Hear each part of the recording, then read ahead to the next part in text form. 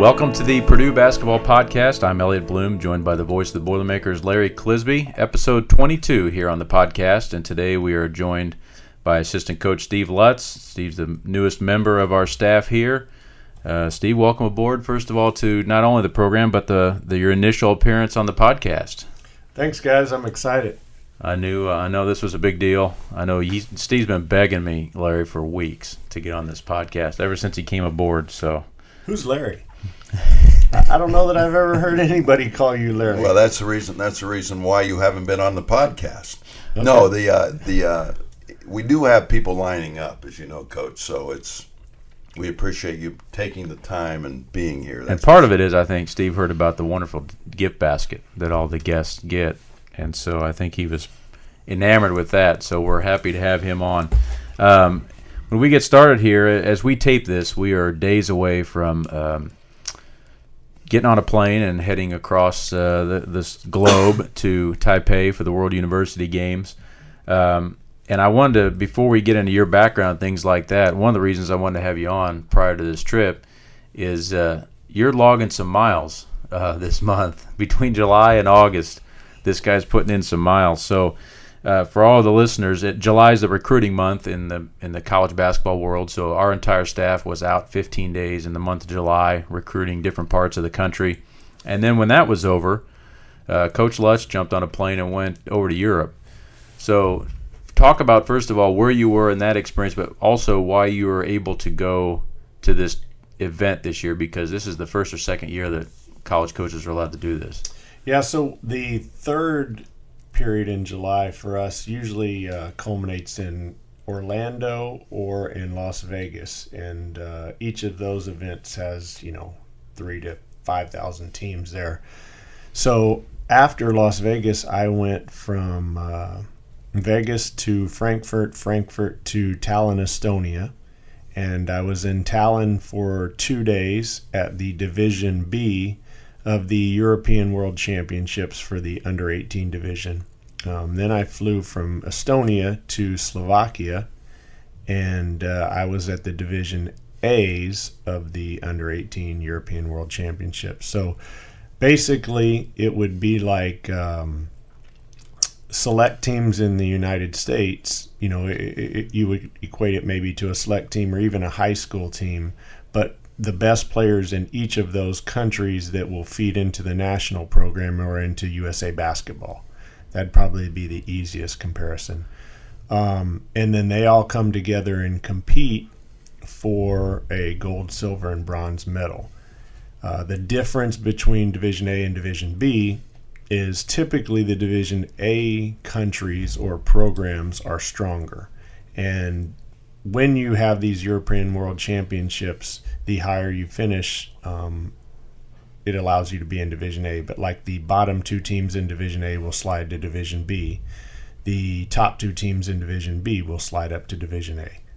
So it's a big deal. I mean, these guys are competing for their country and obviously for a gold medal, very similarly to what we're going to do when we go to Taipei. Now, what class, if these guys decided to come to the States and attend college here and play at our level, what class would they be in? Are they 2018 recruits, 19, 20? Yeah, the majority of them are 2018. I would say that 85% were 2018, 10% were 2019, and there was a handful of guys that were 2020. The issue that you run into over there is how do you know if they're a professional? How do you know if they're interested in coming to the U.S.? So you spend a lot of your time basically trying to track down a national team coach who probably is also a club team coach over there, which feeds into a professional club who's trying to protect their players and keep them there. So you end up spending an enormous amount of time on Facebook, Instagram, Twitter, trying to reach out to these kids and see if they have an interest. And then, unfortunately, there's a lot of representatives of kids, agents, whatever you want to call them, that are running around there as well. And you've got to ask them, okay, who wants to come to the States, who doesn't want to come to the States. Now, we had identified 4 or 5 kids that we knew that we were either recruiting or wanting to recruit prior to going over there. So at the end of the day, it wasn't like just a wild exploration trip. Right. But, kind of like Coach Painter went to Spain last year, I believe. Yep. Mm-hmm. Kind of like I told Paint yesterday, I go, it's kind of like being a news reporter. I mean, you walk in and you try and figure out, okay, hey, here's the angle or here's the player. Now I just kind of follow the lead and just keep gathering more and more information. And, he agreed that that's probably the best comparison for it. And the reason that they can't have any professional experience is obviously because of NCAA rules. We had a situation, a player of ours, Nemanja Chalison, a few years ago, when it was a junior college player, and found out when he agreed to play for us then that there was he played with some professional clubs when he was basically of high school age back home in Serbia. The difference was he wasn't getting paid, but the NCAA considered some of the bus trips and like the post-game meals, they considered those extra benefits. So what ended up happening was he had to pay like 90-some bucks and had to donate it to like the local United Way, and then he had to sit 2 games, and that was his punishment from the NCAA. So, but at the same time, we're trying to track down documents from people back there in Russia or in throughout Europe on these trips that he took, and some of these guys, it's the last thing they want to do is try to track down documents. What do they care? So the question is this: the question always to me is, who was the original people who came up with the right punishment? 2 games and $90. I mean, that has to be down somewhere, isn't it? Doesn't someone have to say, "Hey, how are we going to punish this guy?" Right. Here's the guide. There's some tiers. There's different tiers in terms of how much money you get, and then that equates to so many games, and then it equates to, like, in the NCAA, usually if it's under $200 that an extra benefit was supplied to a kid, you can pay that back. You can handle it internally with your own compliance people. It's no big deal. If it gets up over $200, then the NCAA has to weigh in and take a look at everything. I shouldn't be amazed that both of you are shaking your heads in affirmative because you already know these rules, but golly. Yeah. Right, but it's the NCAA has almost created its own new task force or its own arm of the NCAA that is getting involved in the international recruiting. It used to be that they weren't, and so as long as when they went to Eurobasket or Google and they didn't see that Elliott Bloom had a pro contract out there, usually they kind of let those kids slide. Mm-hmm. But now, once they've gotten in the middle of it, they've figured out that this is not a perfect process over there, and these kids from age 12 on up are getting meals and bus trips because it's a different system.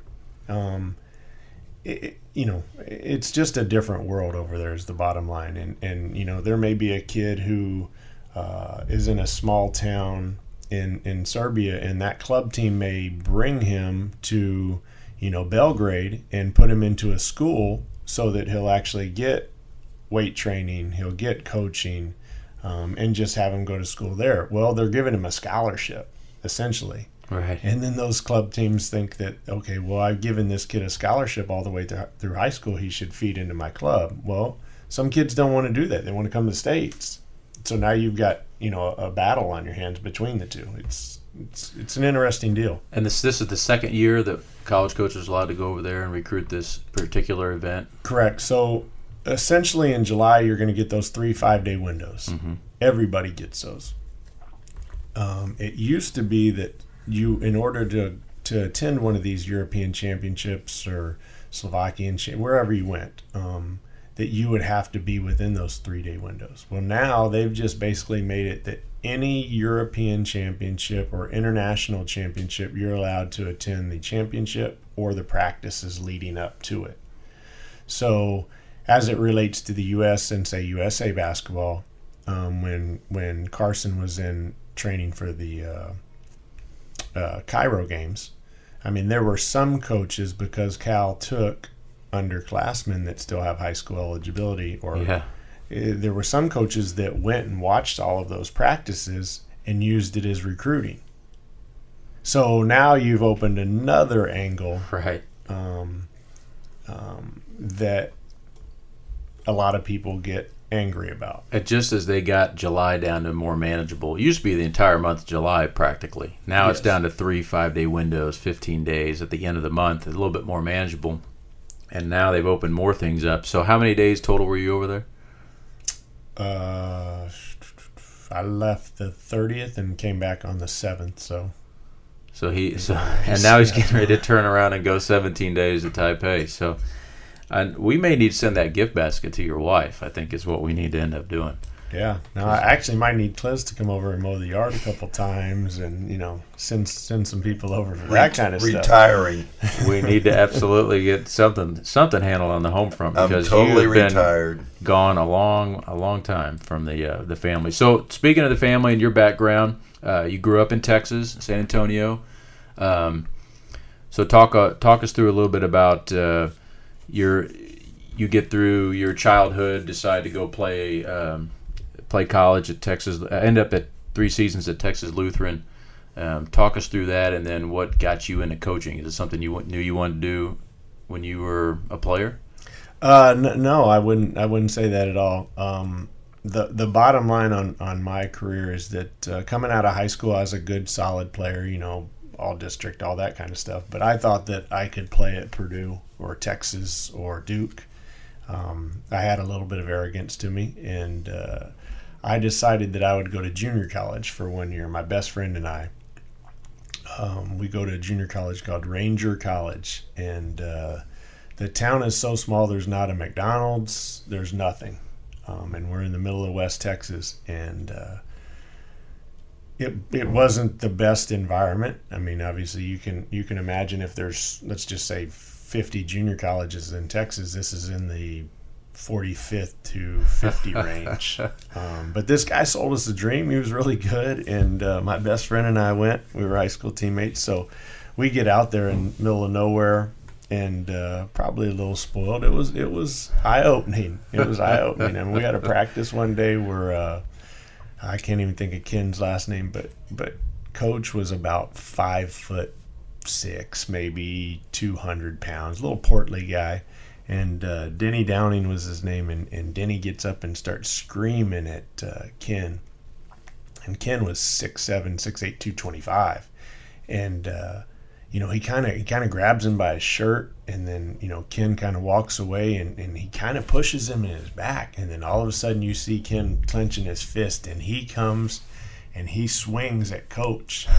And if he would have connected with Coach, we would have had an issue, because I don't know that my man would have been able to survive it. But Coach goes down and comes back up, like a little boxer with his hands up ready to fight. And I'm looking at this. I remember calling my mom that night and be like, "Mom, hey, this kind of happened in practice, and I knew it was time to go after that, because it was one thing after another. But I chased my dream, and I found out the hard way that the reality is that you're getting recruited probably at the level you need to. I was a small college basketball player. Now, luckily for me, Texas Lutheran still had a scholarship, and I was able to get half an academic scholarship and half a basketball scholarship. So then I went there for 3.5 years, and was able to play and finish my career. But how I got into coaching, I've told this to a couple people since I've been here, is like I'm in my sophomore year and I'm taking accounting. And they called it baby accounting, like maybe 201, 202. And I'm struggling to get a C. Like, I'm busting my tail. And I had to keep a 3.0 or above because I was on half academic scholarship. And I'm busting my tail. And I go to my advisor kind of the spring of my sophomore year. And the guy's like, "Hey, you got a C in this class. Most of the people that go into the business school are knocking this out with an A or B easily."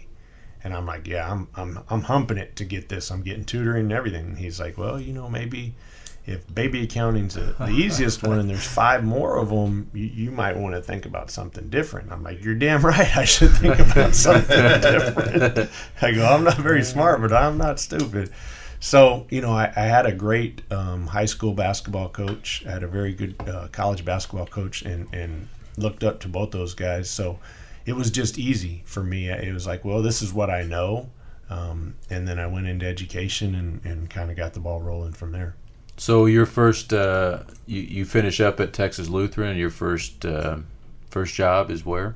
At the University of Incarnate Word. So, like, I finish, and again, I'm a small college basketball player, but I'm not the best, and we played in the Heart of Texas Conference, which Incarnate Word was in the conference. So I'm again trying to get all these Division I graduate assistant jobs. I send out letters to Purdue across the country, and a handful of them say thanks but no thanks. The majority never say anything. So I'm trying to get a graduate assistant job at two of the schools in San Antonio, thinking I could live at home and get a master's. One was St. Mary's, one was Incarnate Word. Well, St. Mary's offered me a job, but I decided to take the second graduate assistant job at Incarnate Word because I felt like that head coach was more mobile. The other guy had been there for 40 years. He wasn't going anywhere. Mm-hmm. I felt like the younger guy was going to be successful and move. And so he offers me a job, $2,000 for 10 months minus taxes. So I made $186.13 a month. I worked in the bars Thursday night, Friday night, Saturday night, and then Sunday 11 to 6. And that I made as much money as I could. I lived at home and saved it, and then worked during the year. And I didn't get grad school paid for the first year, and it was $1,000 a graduate class, so you had to take 2 each semester. So I was already in the hole. You know what I mean? Just paying for this. And it was Chris Beard and I. We were the 2 graduate assistants at Incarnate Word. Chris is now the head coach at Texas Tech. Chris left after a year and went to, I believe, Abilene Christian. And Arkansas Little Rock, if you'd like to remember. Yeah. And then I stayed and I took his job, and then the other guy left and got a head coaching job, so I took his job, and I just kind of bumped up, So after year 4, we're, I'm probably making $20,000. Full-time assistant in NAIA Division I. And you thought it was all the money in the world? Absolutely. Yeah. I just bought my first Absolutely. car. My first car, my payment was $406.84 a month. And the side story on that one is, so Mike Budenholzer, the head coach of the Hawks, he is the assistant video coordinator for the Spurs at this time as I'm coming through Incarnate Word. Well, a guy named Reed Martinka was the head video coordinator. He leaves. Well, the Spurs practiced at Incarnate Word, so I got to know those guys really, really well. Mike tells me, hey, listen, you should come take this assistant's video coordinator job. I got the head one. We'll work together. It'll be great. Paid $10,000.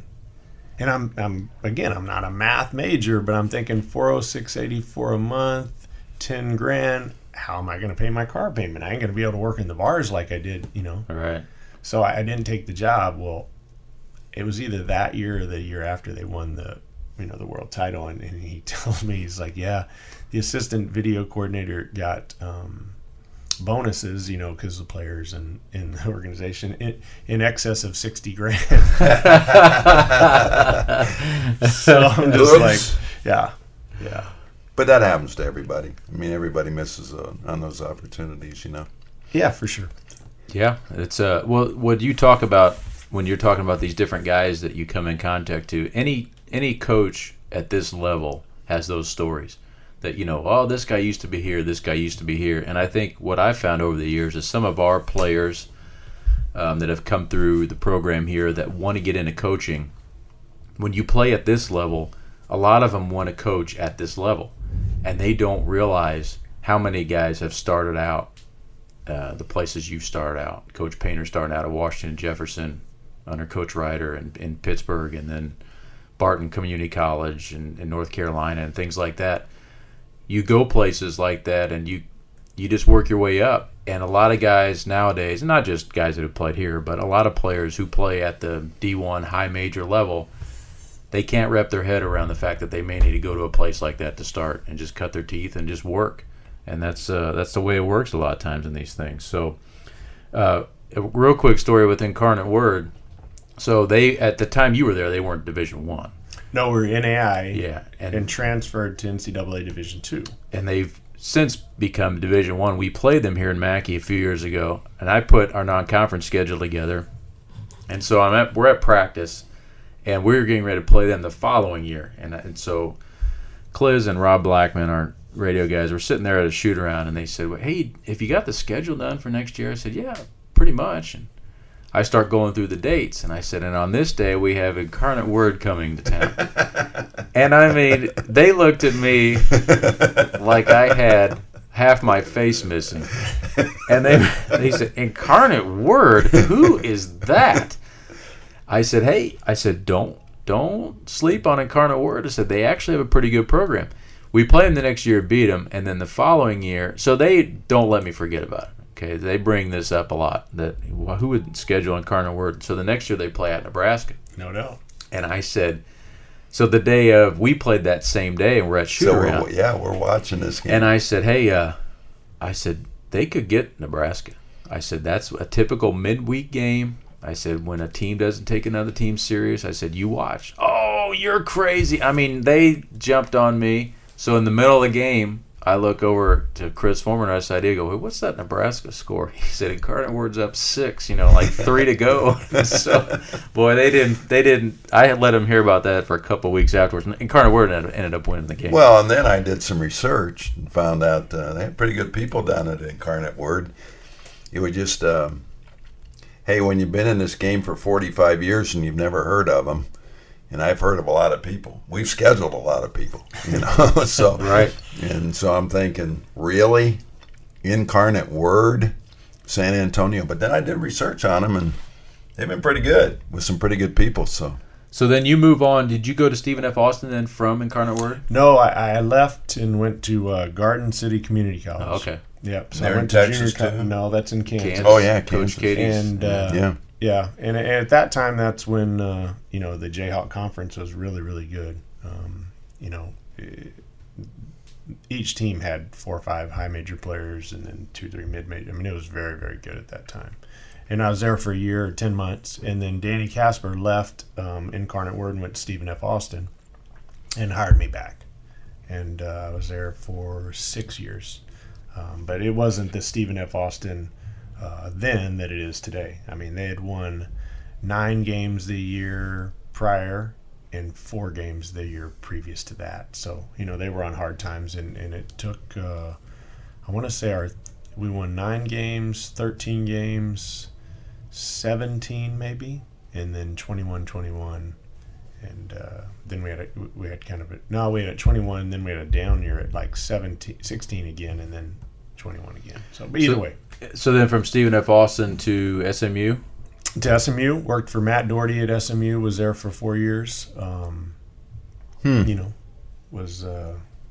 Was good to kind of be in the Metroplex and strengthen those ties, because Stephen F. Austin was out in Northeast Texas, so you were driving quite a bit, just to get to. Well, you had a hard time getting out of Texas, didn't you?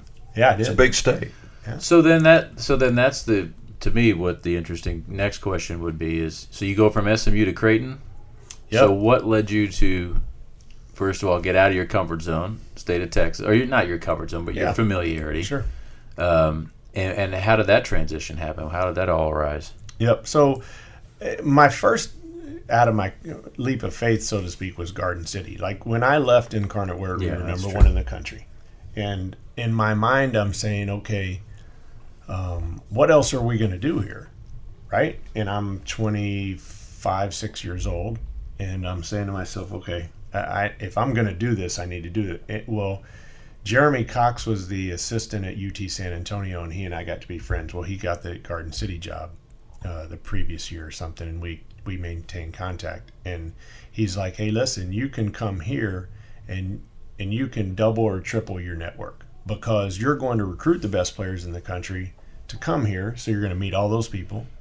But then we're going to have really good players, so you're going to now meet all the people coming to recruit our players. And he was 100% right. Absolutely, yeah. 100% right. And it was the best thing for me. I needed to get away from San Antonio and not my family, but, I just need to grow up a little bit. And so Garden City was the best, and then Stephen F., SMU. And so year 4, we were still just kind of okay. At SMU, and it was a different time. They still had really, really hard restrictions on us in terms of recruiting and admittance into the university and that sort of stuff. Matt Doherty did not have the same free reign that Larry Brown did. Right. So I'm looking at it as 4 years, and I'm saying, man, if he's got 2 years left on his contract, it's probably time to look. but I knew we'd be good the next year. And they were. They won 21 or 22 games the following year and made postseason. But I'm sitting at a restaurant with Pat Knight, maybe Mark Turgeon was there. It was the Big 12 meetings were in Dallas. And we were out at dinner and having a beer. And Coach McDermott calls Pat and says, "Hey, do you know Steve Lutz?" Pat's the head coach at Texas Tech at the time. And he's like, "Yeah, I'm actually sitting here with him right now, at this restaurant." He's like, "Well, ask him if he has an interest in my job," because McDermott just left Iowa State for Creighton. Okay. And he hired Darren DeVries, who had been there for like 15 years, who's an Iowa guy and recruits up that area. He hired Steve Murfield, who's a Wisconsin guy. Former Evansville coach, and he's a Midwestern guy. So in his mind, he's saying, all right, I need to get somebody else that can go recruit elsewhere and strengthen my staff. So he reaches out to Pat, and then he had reached out to Barry Henson as well. And both of those guys, said my name, and he calls me, and I come up a couple days later, now that I think about it, and interviewed during the College World Series. Everything went well, and I went back, and he offered me the job, and I went back and sat with Matt Doherty. Matt's like, I don't think you should take it, blah, blah, blah. This is a Friday. And I'm like, well, all right, why not? And we went through the pluses and minuses of it all. And then come Sunday afternoon, I'm mowing my yard, middle afternoon, and I guess our house phone rings. Our house phone never rang. And it's Matt. Matt's called my cell phone a couple times. He called my house phone. And he says to me, "Hey, Steve, you need to take that job." And I was like, what's up? And he's like, just some internal things here. I don't see this ending well. Which to this day, I tell people, no matter what anyone ever says about Matt Doherty and his past or future, that man did right by me and my family, because he knew the end was near and said, "Hey, you need to take this job." So I took the job that night, and I walk into the office Monday morning. He offers me like $25,000 and associate head coach title. I changed my mind. That's just kind of showing how coaches are. Yeah. And long story short is I left, and then we get Doug McDermott to become Doug McDermott, and we're all smart. And seven years later. Well, and some glory years at Creighton when you were there. I mean, the McDermott years, but also the transition from the Missouri Valley to the Big East that it is now. And now is considered, it's the best league outside the, quote-unquote BCS conferences, for sure. Here's something a lot of people don't know, though, as I get on mic, is that we were in Omaha just a few years ago for the NCAA, and we hadn't crossed paths with that city in my career here, which is a lot of years. And, man, we had a heck of a trip out there. And then we practiced at Creighton's facilities, and then we saw where you played, and all of a sudden it was like, wow. Yeah. I mean, if anybody thinks that this isn't big league, they're out of their mind, because it was. It was really impressive to see. And one of the best NCAA venues we've ever been at. Yeah, great venue, and to think that that's your home venue is fantastic. And a size town, too, where you've got a lot of people. There's a lot of money there with the insurance industry and stuff, and there's a rabid fan base. I mean, you're the only game in town, basically. So yeah, no doubt. I mean, we averaged over 17,000. Oh, it was wild. It was really eye-opening. Yeah, it was a great trip. And I remember we had shoot around the day of the game we played Kansas, and to this day is the game that the only game I'm still not. Well, there's two, but it's one of the two games I'm still not over, because we had the game won. They were the 2 seed. We were the 7 seed or 10 seed, one of the two. We had beaten St. Mary's the game before, I think. Yeah, and led the whole game, and we lost it at the end. And it was in front of a entirely Kansas building. So, but the day of the game, we practiced on campus in an upstairs gym, an old school gym, wooden backboards and everything. Yeah. So it would be the equivalent to our Upper Lambert here, if Purdue fans are familiar with that at all. There's some old goals up there, wooden backboards and things. And as we're going through our shoot around for that day, Hummel's on that team, DJ Bird, Lewis Jackson, Ryan Smith. I mean, nobody's missing. Nobody's missing. And I usually don't put too much stock into a shoot-around because you've seen it both ways. And you guys have both been around long enough. You've seen some days where everybody's making everything, then that night they don't miss. The same thing. The opposite happens. So I'm watching, and I look at the radio guys, and I go, guys, we haven't missed a shot in like 20 minutes. And I mean, we're shooting threes. I mean, we're hitting everything. I said, we got a real good shot tonight. Oh, yeah, okay. So we go out, lead the whole game, and don't get it done. And it's still one of the most painful games. But that trip to Omaha, as Larry said, was a great trip, and that was a great venue for that. So I'm assuming that the NCAA will get back to Omaha. I guess my point is that when you mention Creighton, it doesn't ring like Duke or Kentucky or even Xavier yet, but it's pretty impressive. And so when people say to me, well, hey, you're playing Creighton, and I say, yeah, you better watch out because they know what they're doing. Well, and if those guys don't lose their point guard last year, yeah, they could have made a lot of noise. And that's what's impressive too is after McDermott leaves, you guys were able to be top 10 last year and everything. So you get through the Creighton years, and then what drew you to have interest in joining Coach Painter and us here at Purdue? Yeah, kind of the same deal. As especially with this though, I've never really, other than maybe SMU, I knew I kind of needed to leave.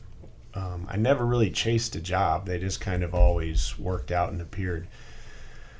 I'm sitting at home during the Final Four on a Thursday, and my phone rings with Matt Painter. And Coach and I have known each other a little bit on the road, but not like one of those deals where every time I see him, we go have dinner and talk hoops, or we're very close.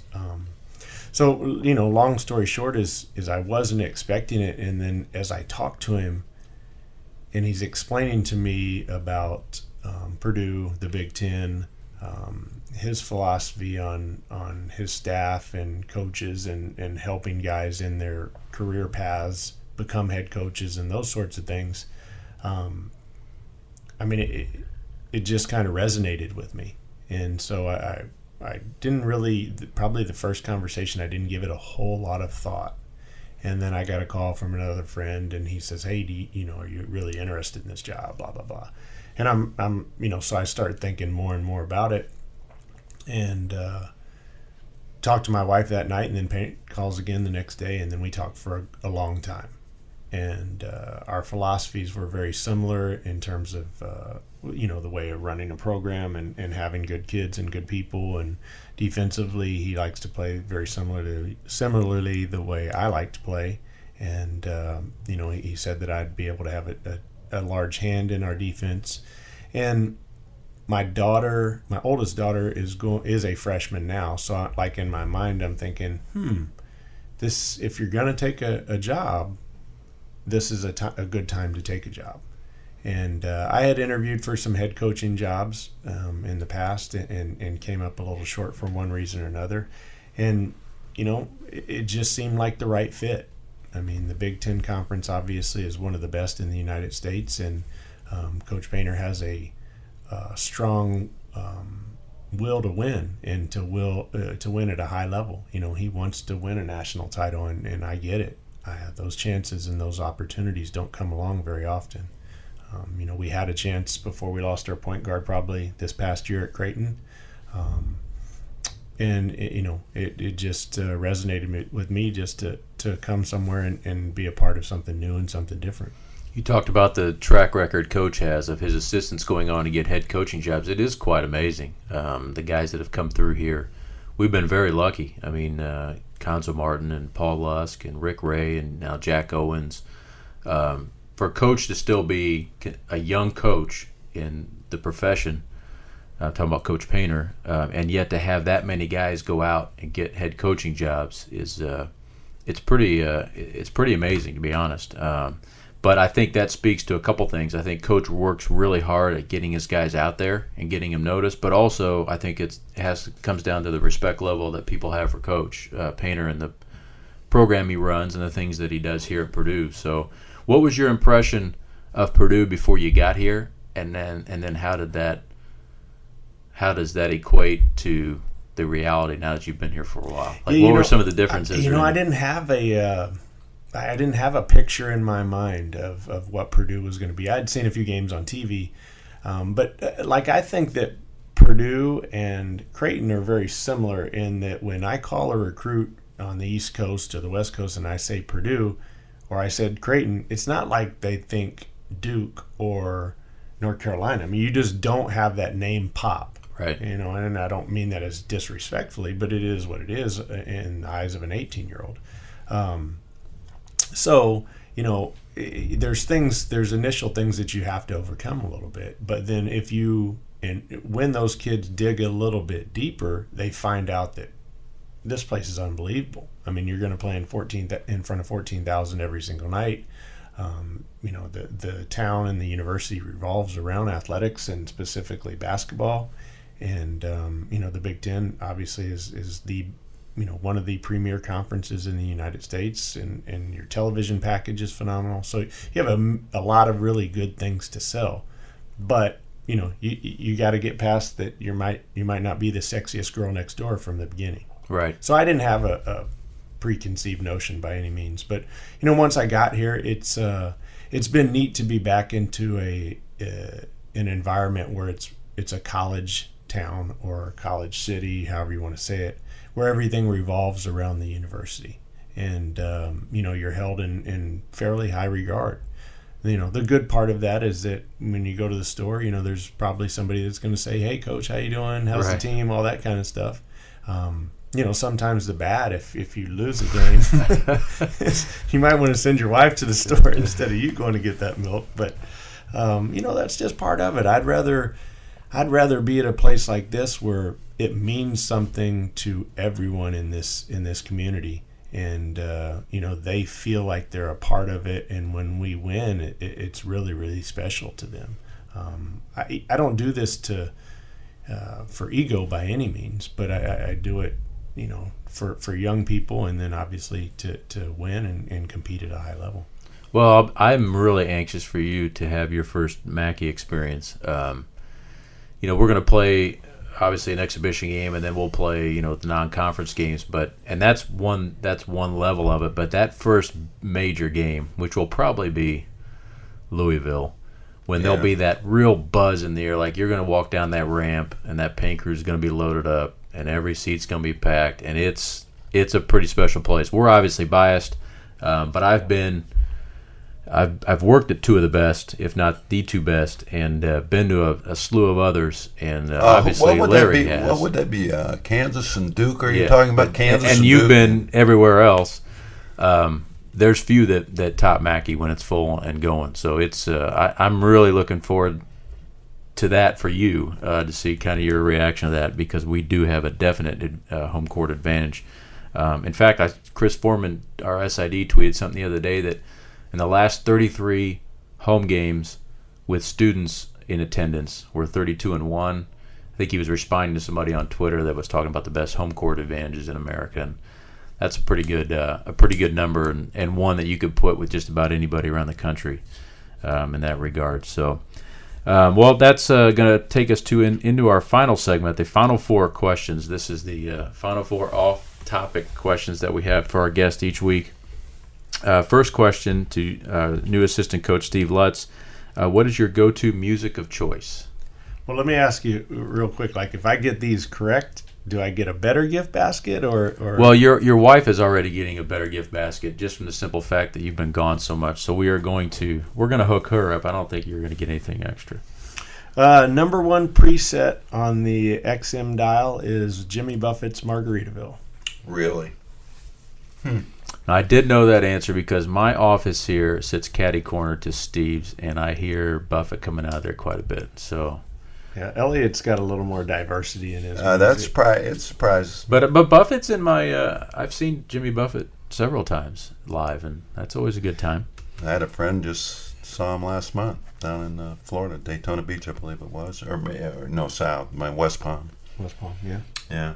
good living he's had now. Living on beaches and yeah. islands and Yeah. piloting around and playing music. What's even more amazing is when you look at his numbers, his numbers selling records and things like that, and where, charts have been and stuff like that. It's amazing.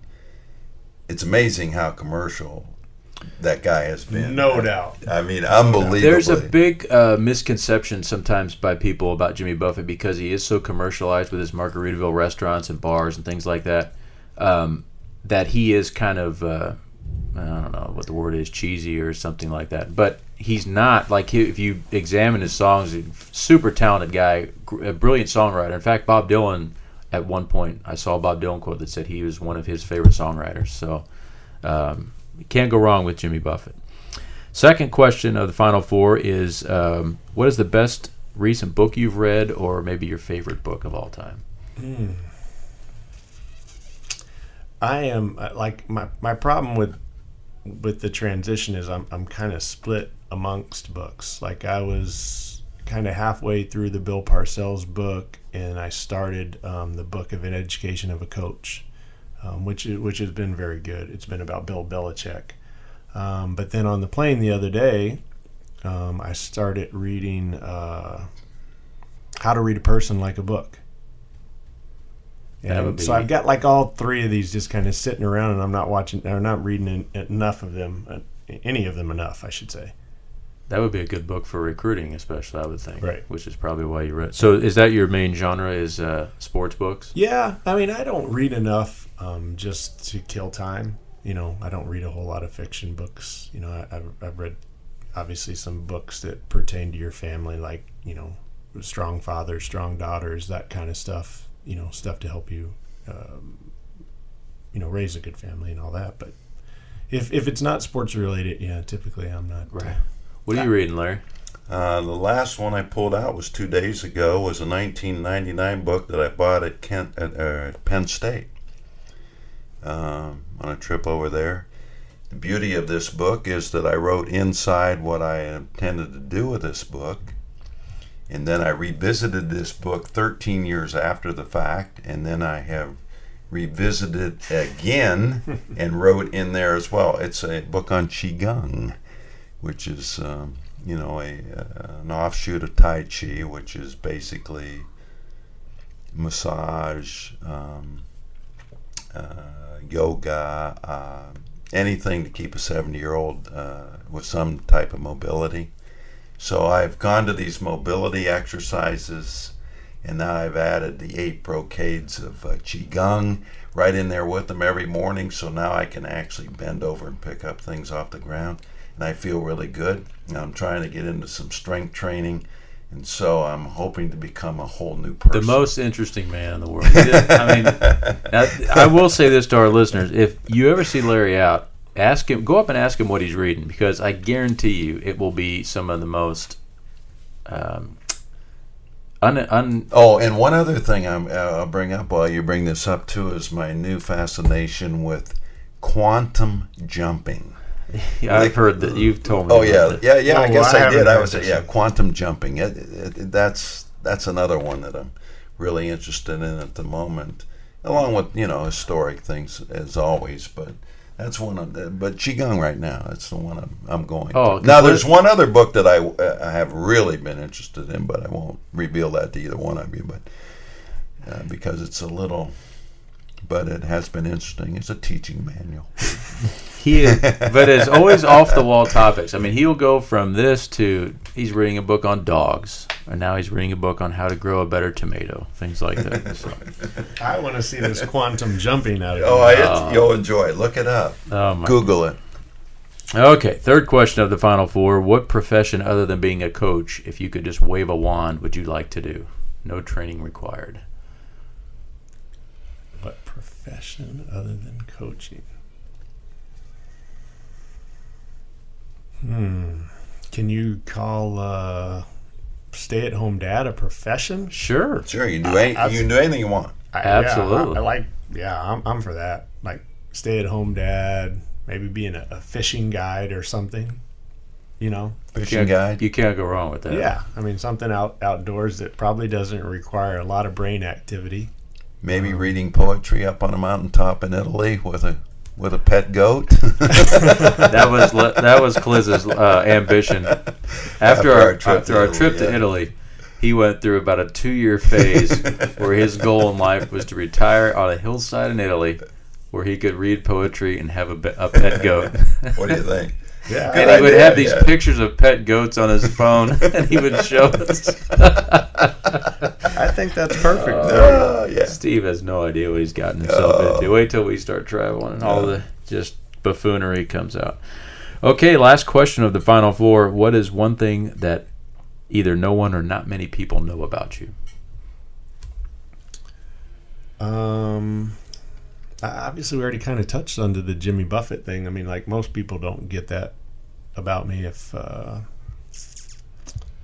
Well, he's a Florida Keys guy, and you're a Texan. Yeah, for sure. I mean, you're a Texan.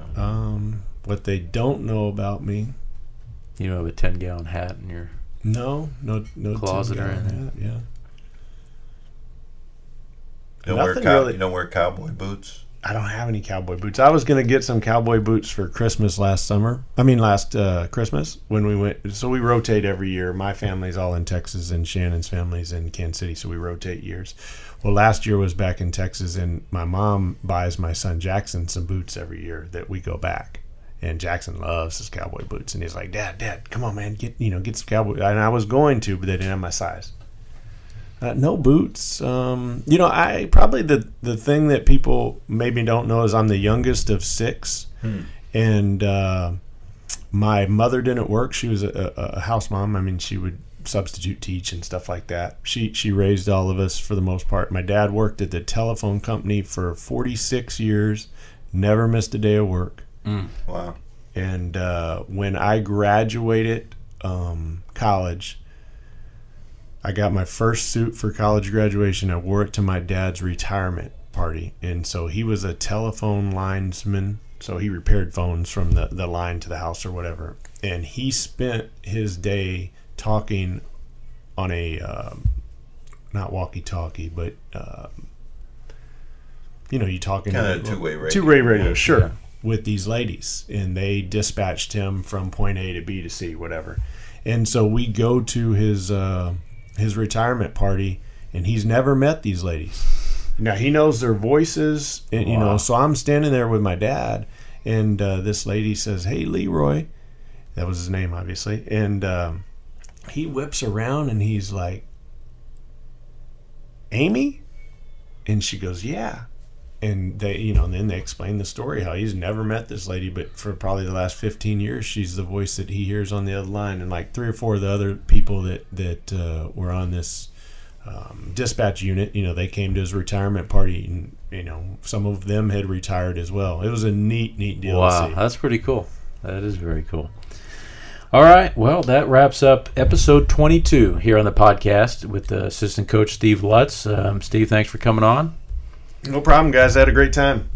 All right. Larry, any parting shots? No. Good luck over in Thailand. Taiwan. Well, that's the difference. Taipei. We leave in a couple days, a 17-day trip for Boiler Ball, so we will not have a podcast in between. I remember, I was in the service in Okinawa in 1968 to 1970, and we used to have some Army teams. We used to always go over to Taiwan and play, especially baseball. We'd travel over there because they were a big baseball area. Even back then, a little bit of the Japanese culture, although they're Chinese. But yeah, everyone I've heard, and I have some friends have been there, say it's really a really cool place to go. I know you guys will be functioning in a tight situation, but they say it's really cool. In a couple of days, we'll get out and about. But my only question is, don't we usually have the radio guy go to our games? You got a date in the Florida Keys that you can't break. If our games weren't going to be 3 a.m. local time, you have two. Here. You have 2 radio guys going to be working the next 2 nights on our streamed games, which will be coming up. With Canada, the exhibition games. Rob and I are going to do those games, but no, we figured that this would be a good time take a break. 8 games in 12 days is way out of my reach. 17 days in a dorm in an athlete's village did not sound appealing. It's really not my cup of tea, Coach, but, sometimes you got to sacrifice. But isn't there a time that age and time, you do get some advantages? Absolutely. Right? You're a shot caller. You're a shot caller. Yeah, there you go. Yeah. So when we get back, we plan to have Coach Painter on, and we'll kind of break down the Taipei trip, World University Games recap, and then by that point, we'll be into September, and we'll be into nearing the start of practice, which is September 29th this year. Really? So, 29th, huh? Yep. So it's all around the corner, but this has been episode 22 of the Boiler Ball Podcast. Thanks, everybody, for listening. Until next time, be curious, be informed, and be well.